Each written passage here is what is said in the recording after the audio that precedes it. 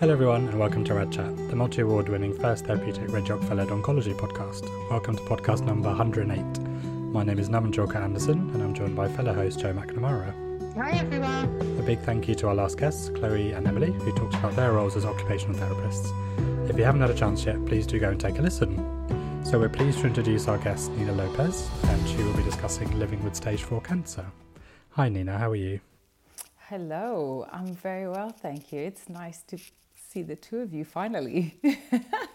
So Nina, do you mind telling us a bit about yourself, please? Oh wow, where do I begin? So I am a mother. I was born in Lisbon. I moved to the UK in the early 90s, and it was a bit of a strange time in the 90s when I moved to the UK, I have to say. Being a teenager, moving to a foreign country, I didn't speak the language, was an experience. But I moved with my parents and I decided to study fashion. So I am a fashion designer by trade. That's what I do. And then once I got diagnosed with stage 4 cancer, my life took a different direction, I would say, because I couldn't do that job anymore. But yeah, I am 41. I'm about to be 42 this year.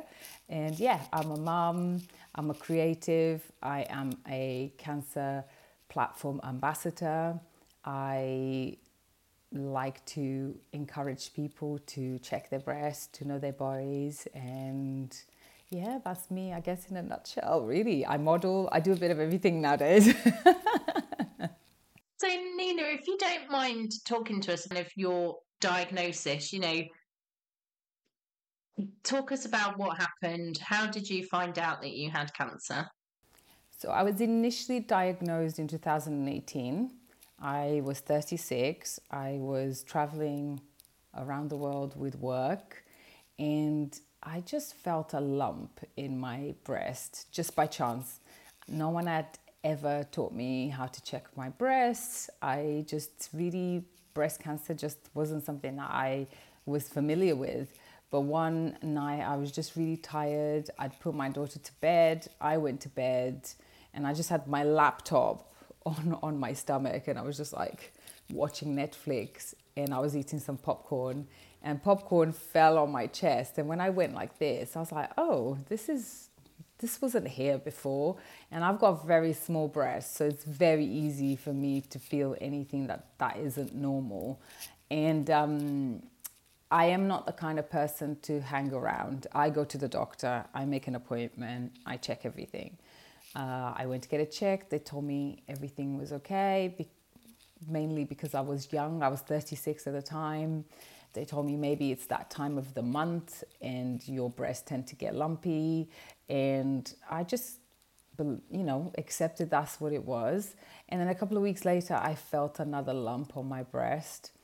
But I felt it because I couldn't sleep on my stomach anymore. And that was my preferred way of sleeping. And I would get these sharp pains.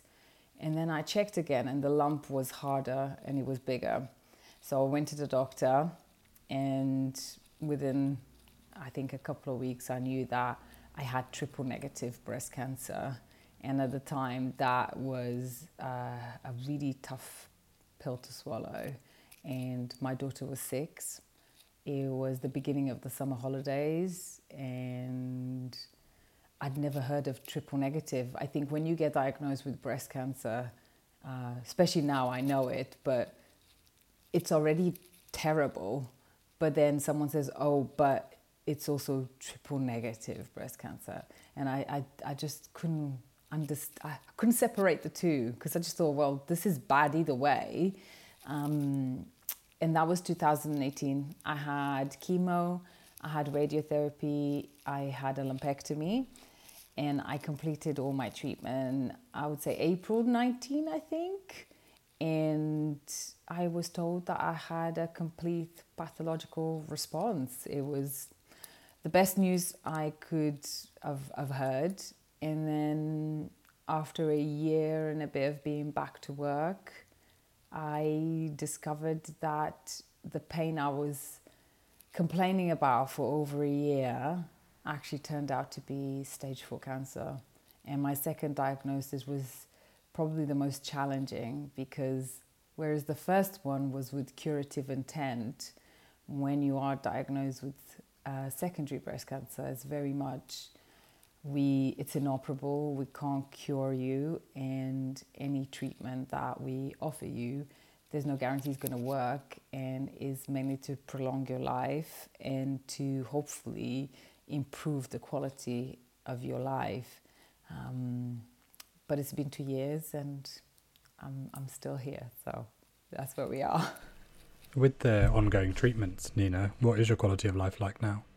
So currently I am on clinical trial, and this, I would say, since I've been on the clinical trial, I'd say this is the best quality of life I've had.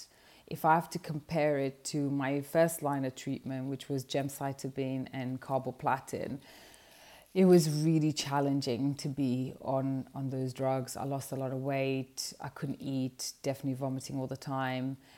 It's a manageable drug, so I don't want to scare people off. It's definitely a gem of a drug, because it did buy me quite a lot of time. But if I have to compare it with the clinical trial that I'm on now, no one can tell that I am unwell. I mean, I've gained all my healthy weight back. So most people will say, you look like the old you, like you actually look like you're doing really well, which that in itself is a bit of a misconception anyway. But fatigue is the hardest part. But overall, I'm about to go on a trek. I went on one last year. I've been on 2 holidays. I'm making memories. I'm living my life. I'm dropping my daughter to school. I'm able to be there for her. And for me, the quality of life that I wanted when I entered this clinical trial was very much to make those memories, which for me are taking my daughter to school, picking her up, making dinner, sitting down, eating with her, going to the park. You know, it's those things that make the quality of life. And I also have been very fortunate to not be in immense pain. I would say currently this is the most pain I've experienced, is what I'm feeling today, and I have been feeling the last couple of days. But apart from that, I never in a million years expected that this would be what you would get from a clinical trial. I am living well, I am eating well, and I can't complain. I just wish I had more trial options. I suppose you touched on around clinical trials and it's helping you improve your quality of life. If obviously through stigma or community or anything that you've heard about clinical trials before, what would you say to other people who might consider a clinical trial but say they don't want to go into it? I would say that clinical trials are not things to save for when there is nothing else to use. I would definitely say clinical trials should be the first thing that you discuss with your oncologist when you know you have not triple negative, secondary breast cancer, or maybe even earlier. I think that when you enter a clinical trial, in a way is more of a tailor-made treatment. You are being checked all the time because you are data. These drugs are new. I think that nowadays the drugs that are being developed are more targeted. So it means that the side effects are more manageable in comparison to your conventional chemos. And I really want people to know that. I mean, I'm really grateful that I had someone like Mary who I would speak to a lot. And she always made me so aware of it, so that when I was diagnosed, that was one of the first things I asked my oncologist. I asked to have the list of all the treatment lines available to me. And then I asked, what are the trial options? The only reason I didn't enter the trial sooner is because my disease wasn't the right size. So I was already aware that there was potentially this trial available at my hospital. And if I could have, it would have been my first option that I would have opted for. And I want people to, when they see me living through it, to see what it actually looks like to live on a clinical trial. And we do need more people from diverse backgrounds to join clinical trials, because otherwise the drugs are never going to be targeted to everybody. So yeah, I hope that people can see that you can have a very good, healthy, not healthy, but balanced life on a clinical trial whilst living with terminal cancer. And Nina, it is a commitment, isn't it? Because you do have to have lots of ongoing tests. They do monitor you closely. So how do you kind of manage hospital appointments with living your life?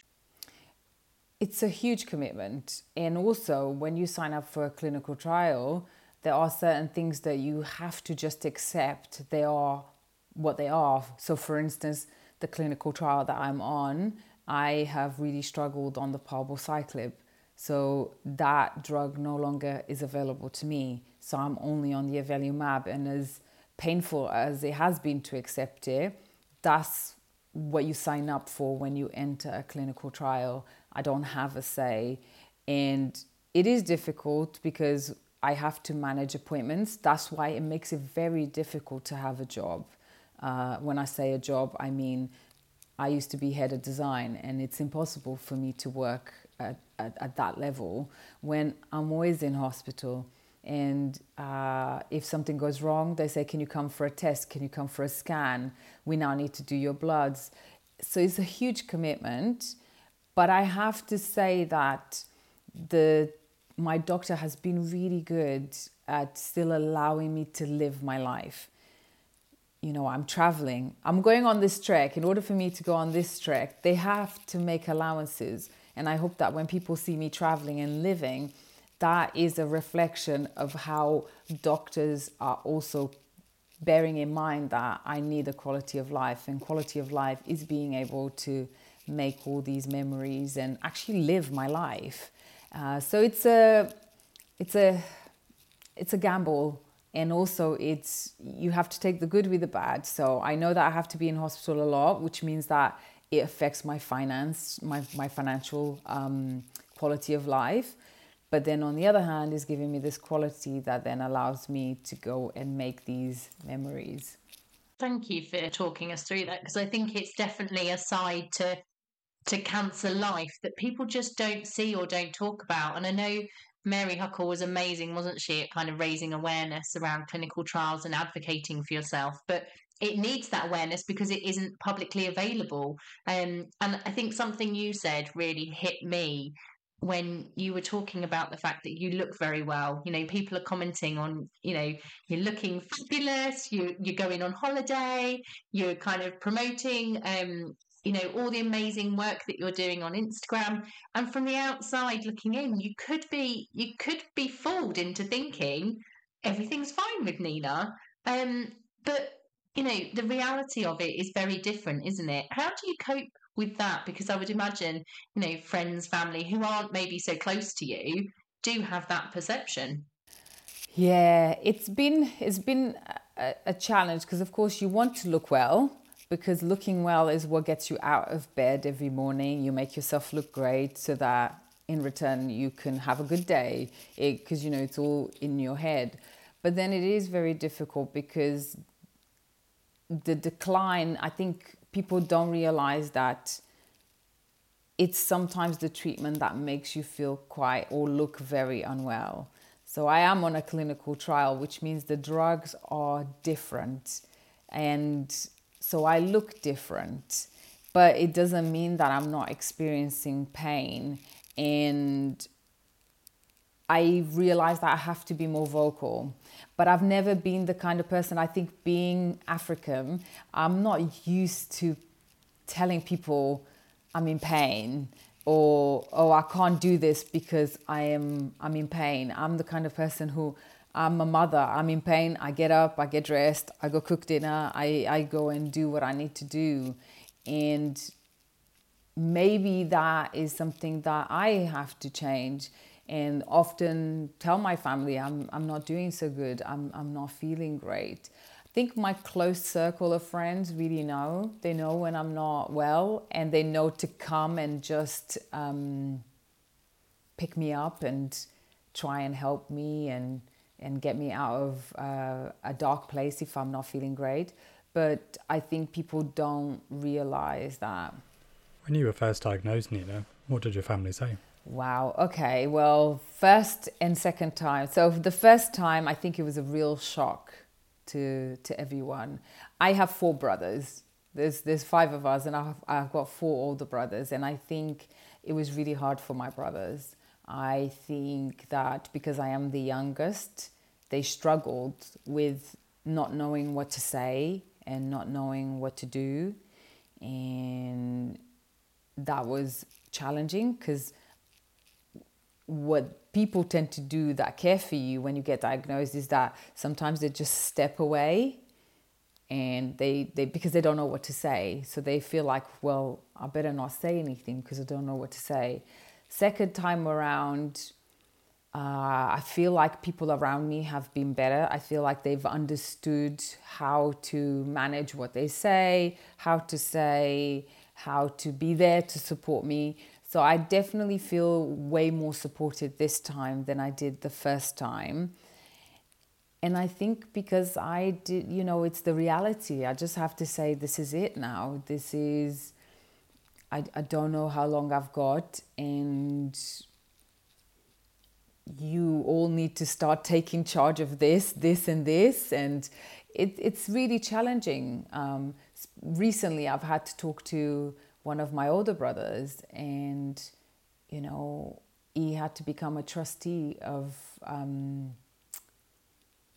I guess, my estate. I've had to deal with the fact that I am going to die, and I can't not talk about it. I have to talk about it. And things like that, I think, make things feel very real.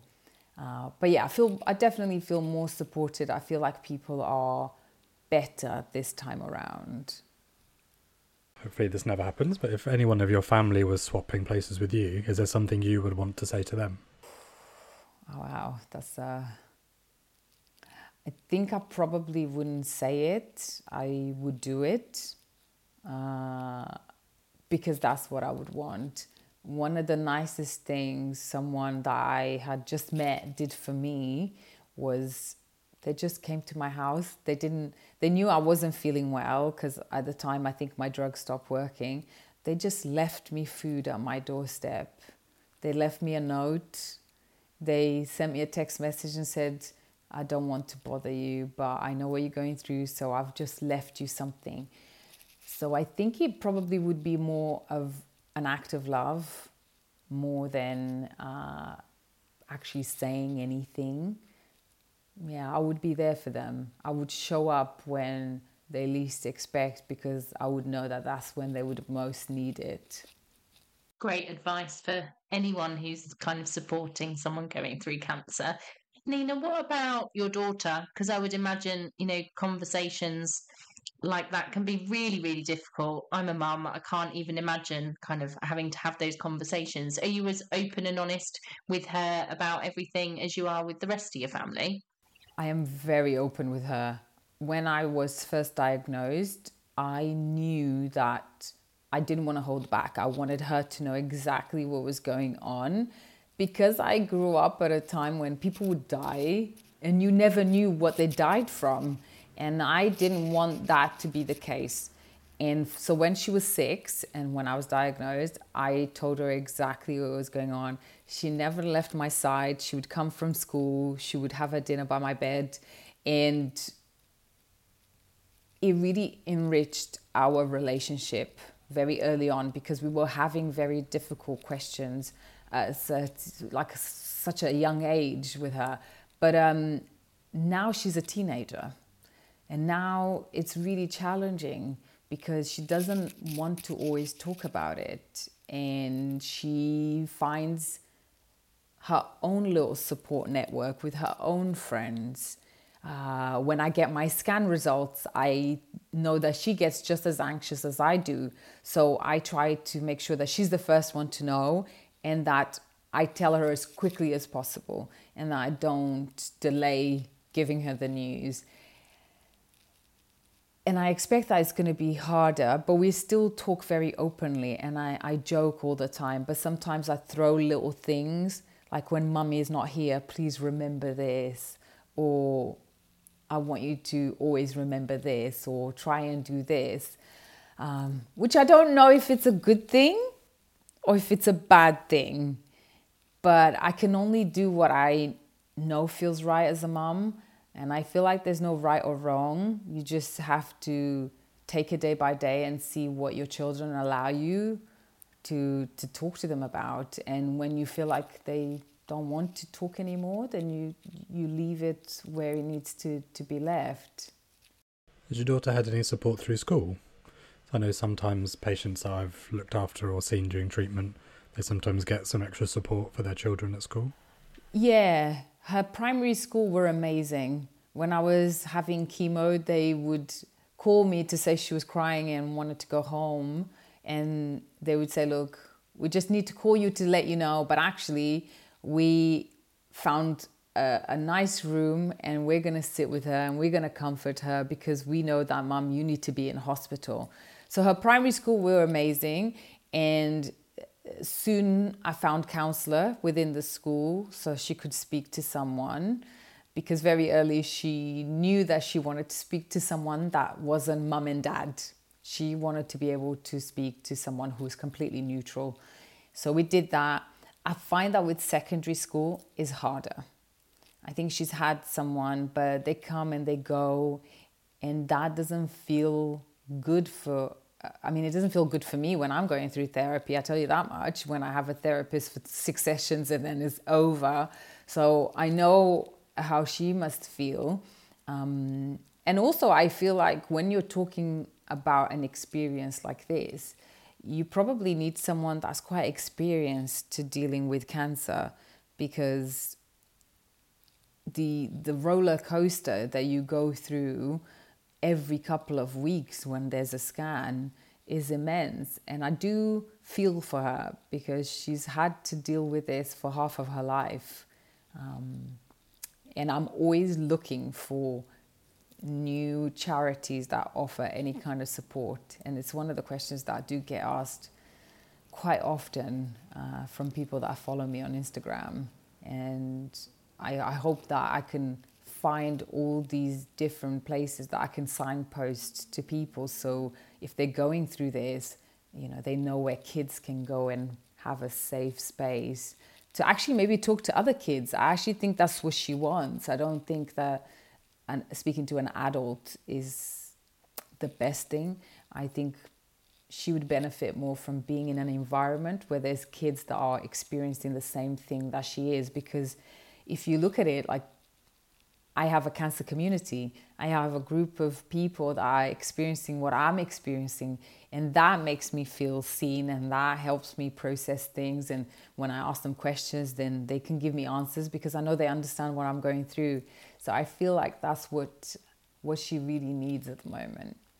It's really insightful, because I think it's something I've never considered before. We often have support groups for family members, but that I can't think of anything specific that cancer support centres would typically offer for people with children, and especially teenagers. I think you've hit the nail on the head around that peer support. They definitely need that and would benefit from that. So if you do have any kind of resources or charities specifically that you've used or that you advise, we can definitely link it with the podcast so that anyone listening to this who thinks actually that would be perfect, we'll be able to share that.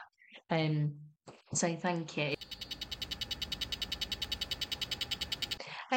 Nina, can I ask, in terms of kind of your kind of day-to-day conversations with her and supporting her, does she try to forget that there's cancer, or is it part and parcel of her daily life now?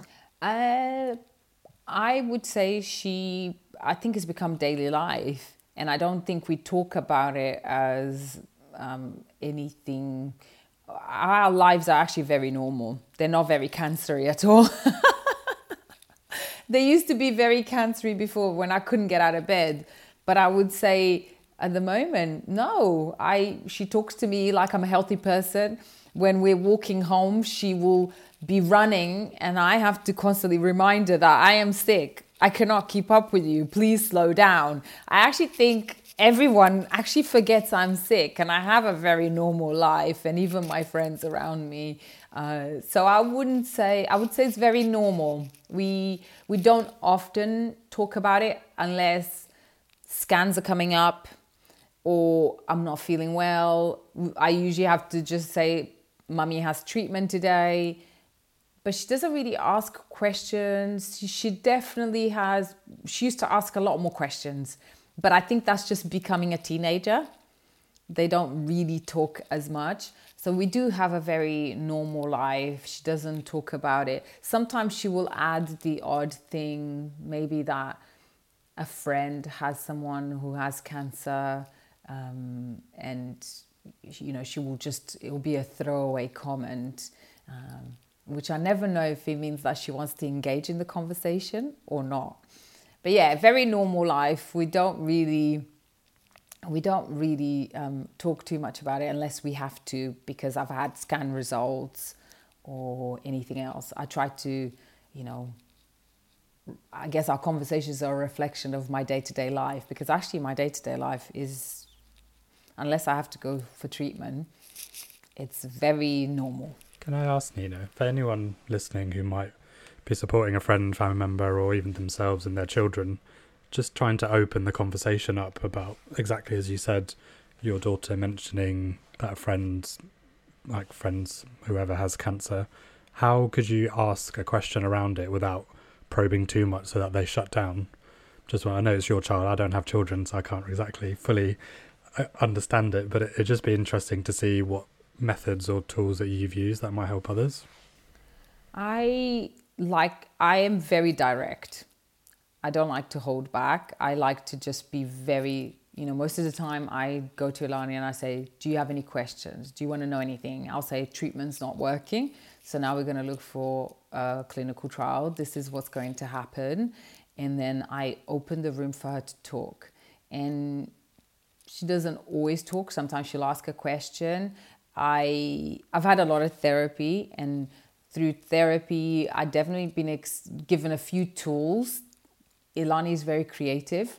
So one of the things that you can do is, she likes to draw. So if you do mood boards or if you do coloring, and when you engage in conversation, if you're actually doing a different thing, we're better at communicating, because we're not so focused on the conversation because we're busy doing something else. I feel like that has helped a lot. And then with friends, I always tell them as well, is there anything you want to ask? I don't mind. I actually rather people ask me the questions. I'd rather they ask me really direct questions. I think most of the time we are so careful to ask things that then what people do is they ask nothing and they say nothing, and then everyone is misunderstood. So and kids especially, I think they are very resilient, and you just have to be honest and tell them exactly what it is. And most of the time, if she has a question, she will come to me and will ask. And I'm quite sure that when she's having these conversations with her friends, she's got a lot to say. I can guarantee you that much. She has a lot. But also I feel like because I'm so open about it, my friends ask me a lot of questions. I feel like they're learning a lot. I noticed that the more I speak openly, the more they go, I wasn't sure to ask you that question, but now that you've said it, can we elaborate on that? So I always move with complete honesty and openness. And if someone gets offended, then I get it. But, we are here to educate and to teach people and to teach children. And for me, it's important that my daughter knows, because from the moment I was diagnosed, I taught her how to self-check. She knows how to check her breasts. And quite a few times she has come to me and said, Mummy, I felt a lump on my breast, or I've got a lump here. And I love that she can come to me because we have that openness, and she can say, can you just check? And then I can reassure her and say, no, that's okay, that's normal, but keep checking and keep coming to me when something doesn't feel right. So I would always say, be direct, be open, be honest. Really, really good advice, I think, and especially around self-examination. Growing up, I was never taught anything about self-examination. Nothing. So I think it's good to start teaching people earlier, as just for awareness. Nina, I have a deep question to ask. You might not want to answer, which is fine. Knowing, obviously, all the advocacy work you've done, raising awareness, obviously teaching your daughter about cancer awareness as well, if you went back in time, would you have cancer again?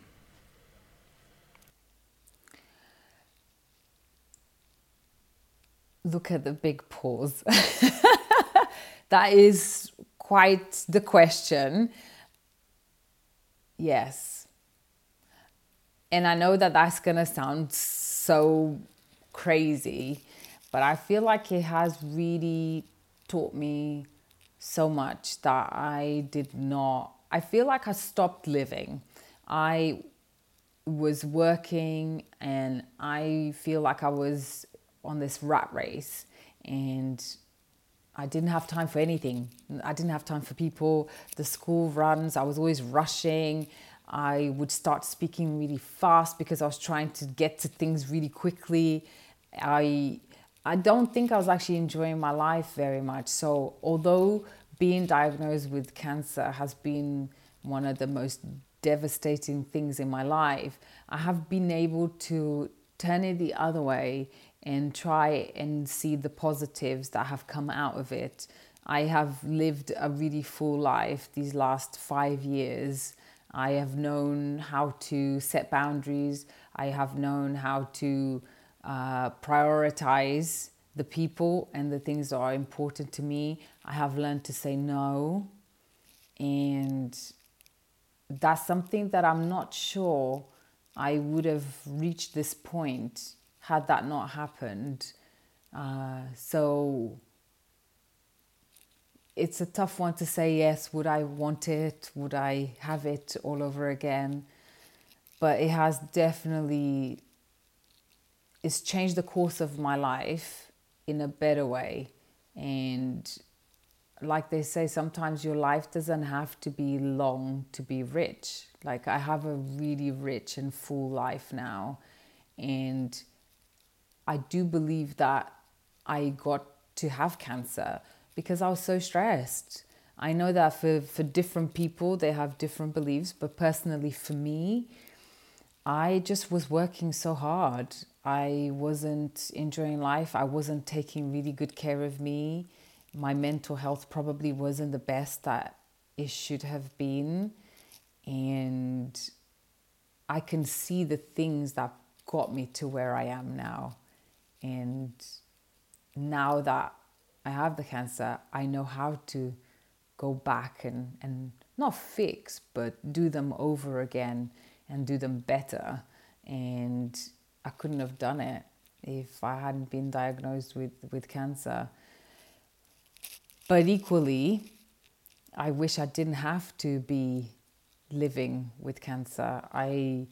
My biggest hope is that soon it will be just living with a chronic illness and that this won't be a death sentence. I hope that in me entering a trial, that it means that the people that come after me, that they have an extra line of treatment that, I didn't really have as an extra one. And I really hope that I can continue to enter more trials so that more people have these available lines of treatment.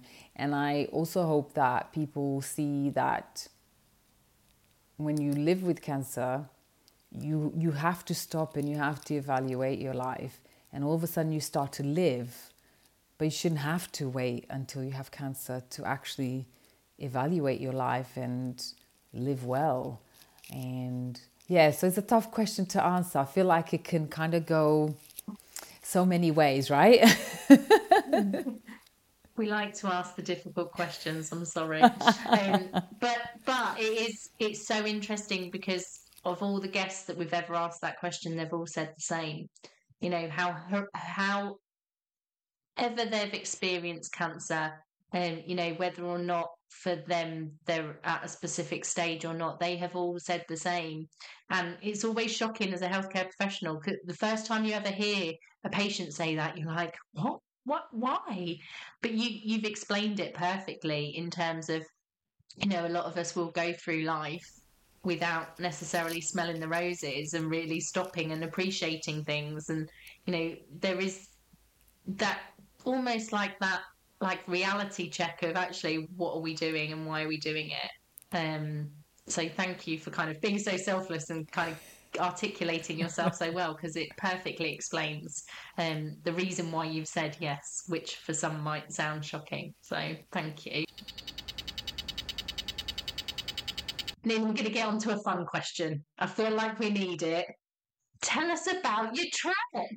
Oh my God, yes. So I am so excited. It's 5 days to go. This is my second trek. I am taking part on a trek with Venari Partners. And this time I've been nominated. I am going, there's 7 amazing, brilliant people with amazing stories. And we are going to be going to Jordan and trekking through Petra. That is one of the 7 wonders of the world, and a place that actually I have always wanted to go to. And I probably wouldn't have gone on a trek so soon after my last trek, but I got nominated and I felt like that's the universe telling you to go. So why would you say no? You just go. And I feel like when I sign up for these treks, I always sign up because I want to raise money, I want to give back, but equally because I'm always trying to maybe prove to myself that my body can do this, that I am not dying, that I've got lots of life to live and plenty of it ahead of me. And maybe I do these treks so that it pushes me out of my comfort zone. And I don't know, maybe I keep thinking at the end of it, there's something that says, oh, this was just a game. You're going to live forever. Keep going, keep trekking. But I'm raising money for Black Women Rising, who also are a great charity that helped me a lot. I found my sisterhood when I joined Black Women Rising, when I finished all of my treatment and felt so lost, and I felt like I didn't really have my tribe and people who understood. So I felt very lonely, but I had a lot of people around me and a lot of support, but no one understood what I was going through. And I found these amazing women that understood exactly what I was going through, and we would have meetings where I could show up at my worst and everyone would understand what I was going through. And that really taught me how to be vulnerable, how to process things. So in a way, kind of worked like therapy for me. So going on this trek, it's my way of saying thank you for all that they do for the community, and also to show people that just because you are diagnosed with secondary breast cancer, and if it's terminal, it doesn't mean that life is going to end, that you can still live, that you don't have to move in fear. There's still a lot of life. So I'm very excited to get my boots on and get trekking. I'm very excited, very, very excited. You can tell by my face. I can't wait to go. Oh, sounds amazing. And I know Joe's done a trek too, so I've heard all about it.